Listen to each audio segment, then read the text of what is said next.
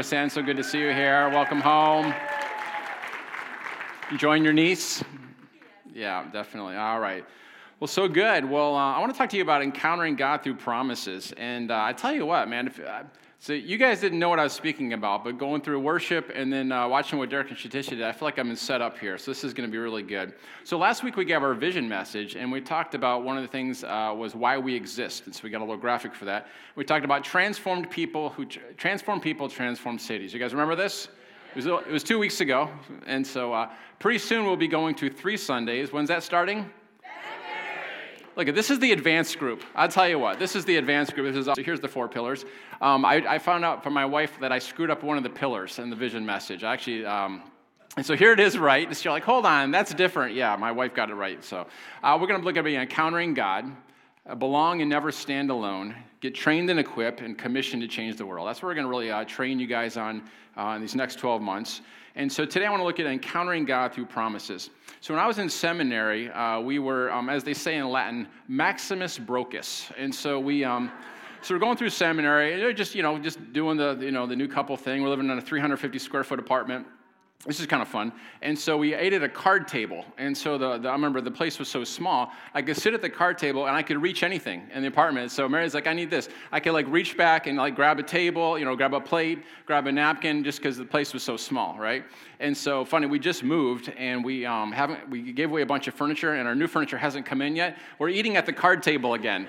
I'm like, here it is full circle, and we couldn't afford a mattress, or not a mattress, a bed frame. So we had our mattress on the floor, and our bed frame hasn't come in yet. So we got the mattress on the floor, back at the card table. I'm like, here we are again, newlyweds. It's so fun. And so here we are in seminary. So I'm going double the full-time load, working full-time, so just really going through it. And I get a thing at the end saying that you need $4,075 to graduate. You otherwise you don't get to graduate. And I'm like, seriously, after all this, I need $4,075, which I think at that time I was making $13,000 a year. And so that wasn't in the 1950s, it was in the 90s. And so making into that. And so my wife and I, we sought the Lord, and we just felt a real peace. God's like, I'm going to provide for you. I called you to seminary, I'm going to provide. And so I know sometimes people make needs known, right? And then the needs get met, and God gets a little bit of glory to that. But there's some times where God doesn't want you to do that. He wants you to just tell Him, and then He provides for us. So Mary and I felt like our parents are very generous. They're always making stuff happen for us. We're not going to let anybody know this. And so we just sought the Lord. And I think we had about a week for it, maybe a week and a half to get the money in, or I wasn't going to graduate. And so we prayed. And over, I think it was a 4 or 5 day period, we had 3 different checks came to us. One was from a third cousin that I hadn't talked to in years. One was from a person I hadn't talked to in over a decade that lived in a different state. It wasn't a family member, literally, just hadn't talked to them in a decade. And there was a third check. And so anyone want to guess what the amount added up to? $4,075. Yeah, there you go. And so there's something about when God gives a promise. I want you guys to get this. How many of you guys have heard the phrase, all of God's promises are yes and amen? God's part is the yes, our part is the amen. Okay, there has to be an agreement coming into it. There's just something powerful. That's the Christian life. And so faith trains your mind how to think and your eyes how to see. All right, I'm just going to keep going on that one. Let's look at 2 Corinthians 1:20 again. For all the promises of God find their yes in Him. That is why it is through Him we utter our amen to God for His glory. So God's part is the yes. Our part is coming into agreement, is giving that amen to it. So what's the point? Throughout Scripture, God is always looking for 2 or 3 witnesses. He's looking to co-labor. He doesn't just do things willy-nilly, I don't care what these people do. I'm just going to... No, He's looking to partner. He's looking to co-labor.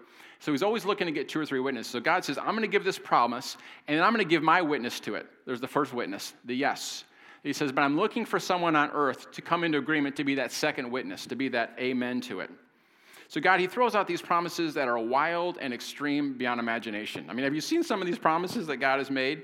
But He's looking for people who will see that promise and then resolve in their hearts to say amen, which means so be it. I'm coming into agreement with it. And the amen I think a lot of people think amen is it's not this mental assent. Oh yeah, that's a good idea. Amen, amen. Yeah, yeah, that's a good one. No, it's not this mental assent. It's this coming into agreement face to face with this promise and a yielding in my life to saying, God, I will be the person who this comes to pass through because of what Jesus has done. It's coming face to face with God and yielding yourself to see that fulfillment of what he's declared. So we see this in the Christmas story. You see how I'm linking it to the Christmas story? This is powerful here. Luke chapter 1, verse 26. In the 6th month of Elizabeth's pregnancy, Elizabeth was the mom of John the Baptist, but she was also Mary, the mother of Jesus' cousin. We got it? Family tree, you can see it? All right. In the 6 months of Elizabeth's pregnancy, God sent the angel Gabriel to Nazareth, a town in Galilee, to a virgin pledged to be married to a man named Joseph, a descendant of David. The virgin's name was Mary. The angel went to her and said, "Greetings, you who are highly favored. The Lord is with you." Now Mary was greatly troubled at his words and wondered, what kind of greeting might this be? But the angel said to her, "Do not be afraid, Mary. You have found favor with God. You will conceive and give birth to a son, and you are to call him Jesus. He will be great and will be called Son of the Most High. The Lord God will give him the throne of his father David, and he will reign over Jacob's descendants forever. His kingdom will never end." "How will this be?" Mary asked the angel, "since I'm a virgin?" How many of you guys know that's a pretty good question? When someone comes and is like, "Hey, you're about to get pregnant," and they're like, "I'm a virgin." Like that's a logical response. That is a reasonable question. Here's the thing: God wants us to move beyond logic and reason.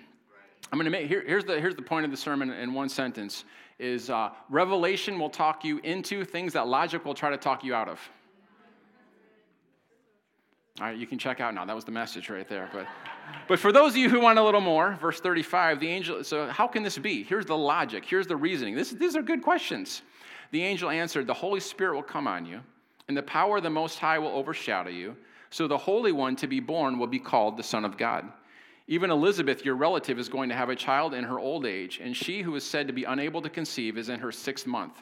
Verse 37, "For no word from God will ever fail, and nothing will be impossible with God." I love her response. "I am the Lord's servant," Mary answered. "May your word to me be fulfilled." Then the angel left her. I want you guys to realize this. Everything about Christianity is impossible. I think we think there's some things, I can kind of do it in my own strength. No, you can't. If you do it in your own strength, that's called the flesh. Okay, everything's impossible. I want you to think about how impossible Christianity is. You can't even be a Christian unless you believe in dead raising. You have to believe Jesus was raised from the dead. Literally, entrance to Christianity is believing in dead raising. That's how supernatural this thing is right from the start, and it doesn't stop. Okay? It's just as supernatural to raise the dead as it is to have patience with 2-year-olds. Some of you are like, I'm not sure which one's greater. Yeah.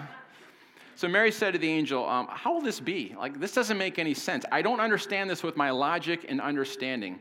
And here's the difficulty for many of us. We've been raised in an environment where logic and reason reign supreme. See, God gave you a brain. He wants you to use it. But there's a cutoff point where logic and reason are no longer of help in the realm of the Spirit. You're going to need wisdom. You're going to need something beyond logic and reason. You're going to need revelation. You're going to need your sanctified imagination. You're going to need dreams and visions so that you can cope with the majesty and the fullness of what the abundance of God wants to do through you. You'll eventually hit a time where logic is no longer good enough. In fact, I'm going to say this again, logic becomes a stumbling block because logic will talk you out of things revelation will talk you into. Logic and reason are only helpful up to a point. Here's what God does. He sneaks past our logic and our reason and our natural mindset with dreams and visions and promises and angelic visitations that kind of supersedes our logic, so we'll come into agreement with these things. So here's Joseph. He's engaged to Mary, and her being pregnant didn't make any logical sense. There was no reasoning where this made sense because he knew he hadn't been with her. She was a virgin. So he planned to break off the marriage quietly. So what does God do? He bypasses Joseph's logic with a dream. Comes to him in the dream, explains this thing to him, and so he could see things from heaven's perspective. Mary, she gets this announcement from this angel. You're going to be pregnant. This doesn't make any sense. But she gets an angelic visitation plus a promise that supersedes her logic and reasoning, but she still had to amen it. She still had to come into agreement and said, "May it be unto me as you have said." I love Proverbs 3, 5, and 6. "Trust in the Lord with all your heart, and don't lean on your own understanding. In all of your ways acknowledge him, and he will direct your paths." When you don't understand, trust. That'd be a second point of the message. I guess we're going to summarize it. When you don't understand, trust. What we need to realize is trust replaces our need to understand and have everything figured out. Guys, God's going to ask you to do some things that don't make any sense. I'm not talking about like, oh, I had this crazy thought, it must be God. We've all met that person and we don't want to be that person. You know, I'm not talking about that. But the things God's going to do, I remember sharing kind of some things that I felt like the Lord was dealing with. Anyway, and the person said, you know, this makes me uncomfortable. Well, that's why he gave you the comforter. Because when God calls you to do, you're not going to get your comfort from your exterior circumstances. You're going to get your comfort from the Holy Spirit that God said, I will be with you. Guys, you can't reduce your calling down to your comfort level. I don't know, man. That makes me a little nervous.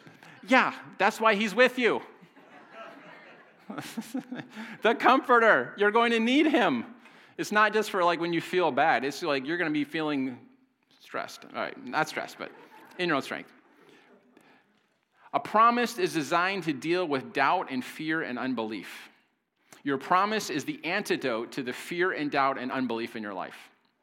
So God calls you to something. You get this promise. You're like, I don't know if I can do it. God's like, I gave you a promise. You should be like, why am I panicking? I have a promise. Sheesh. Like, what's going on here? You have a promise. That is the antidote. But that's God's part is the promise. And he said yes to it. None of God's promises come with a no. There's none of them. You can't look at a promise and he's like, nah, that's just kidding. Like, oh, no, that was for a different age. We're waiting for the millennium for that one to get passed on. Oh, no, that promise that passed away with the last of the apostles, you know. And I do believe that the promises will pass away with the last of the apostles. Just the last of the apostles haven't died yet. Still apostles. How we doing?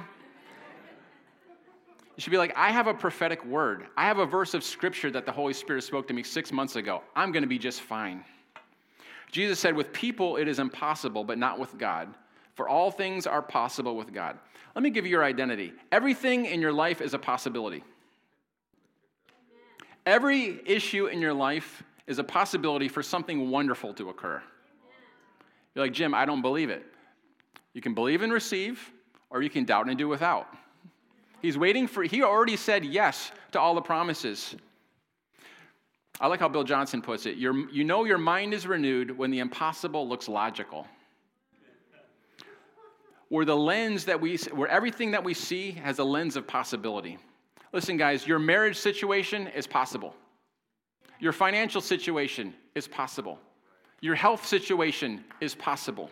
Your family situation is possible. God has said yes. He needs you to come into agreement with the amen.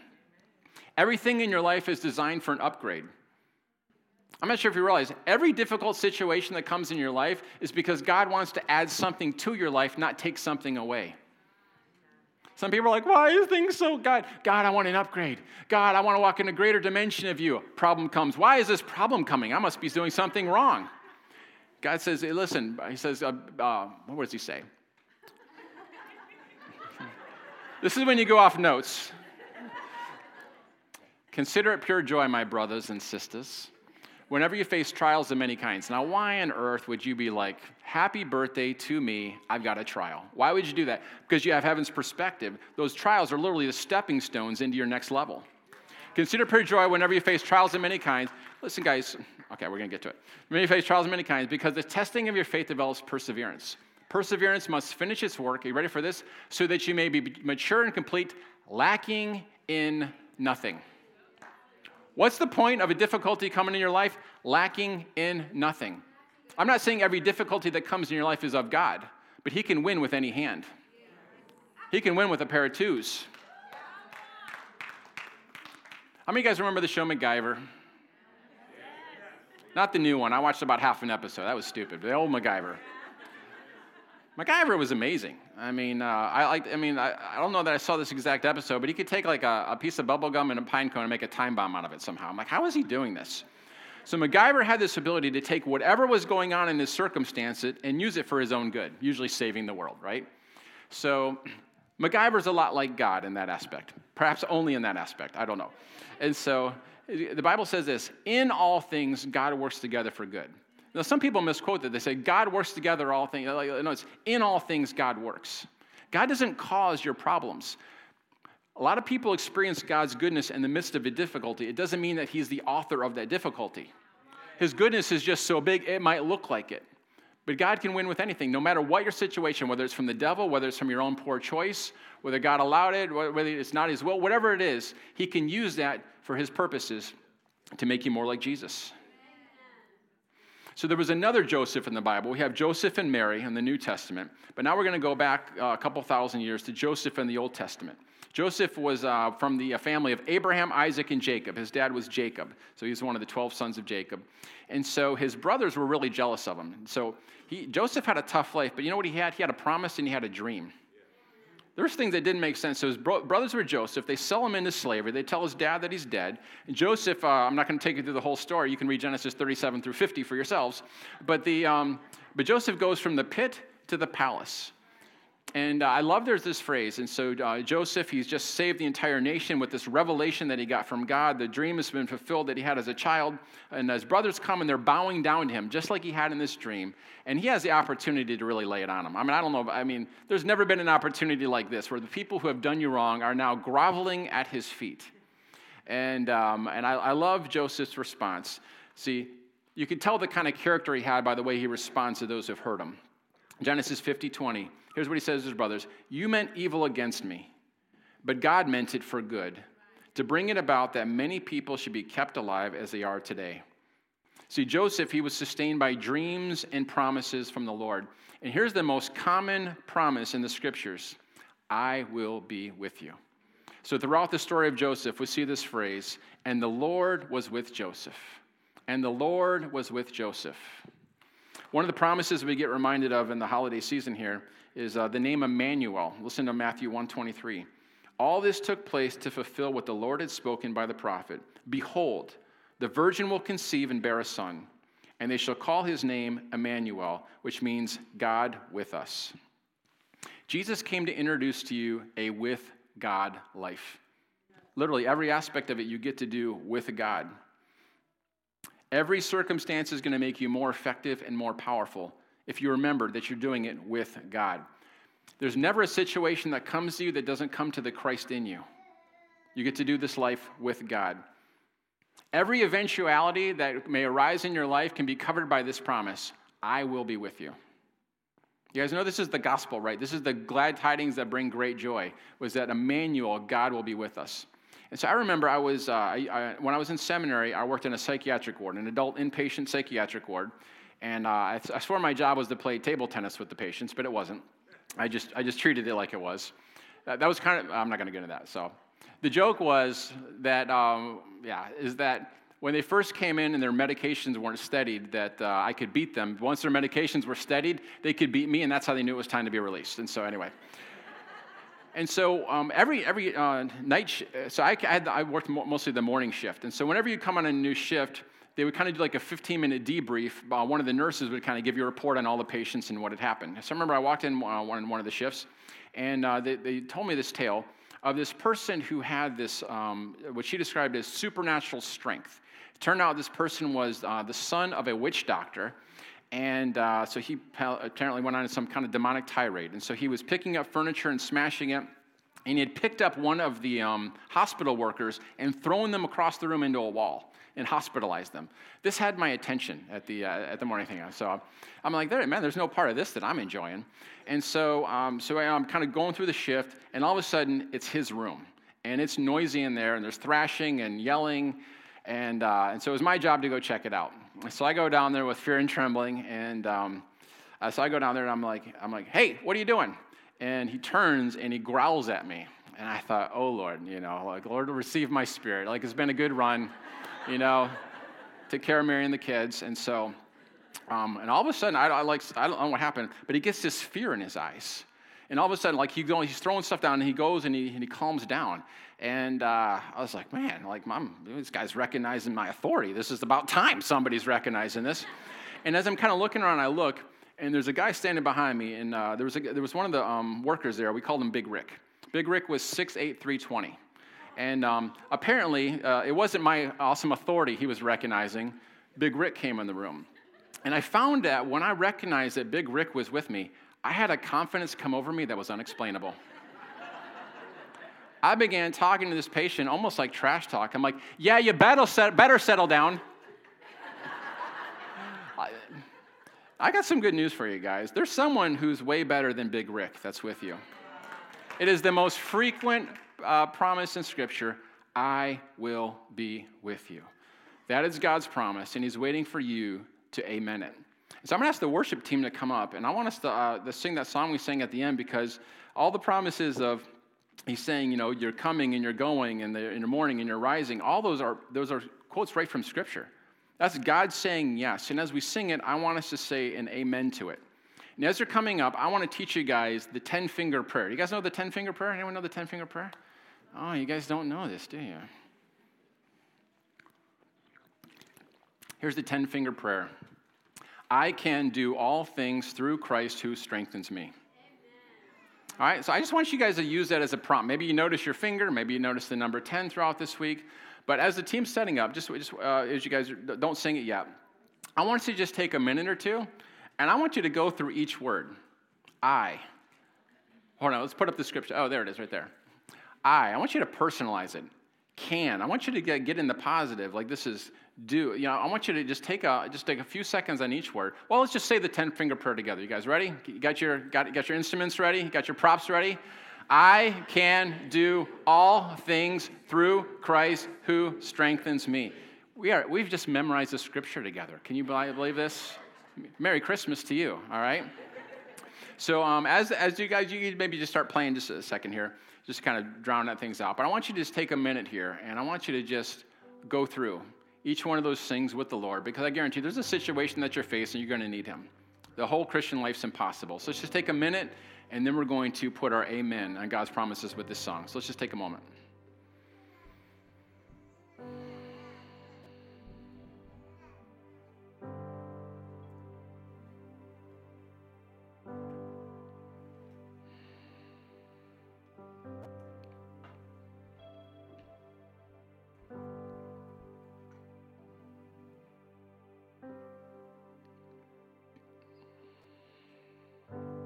Lord bless you and keep you.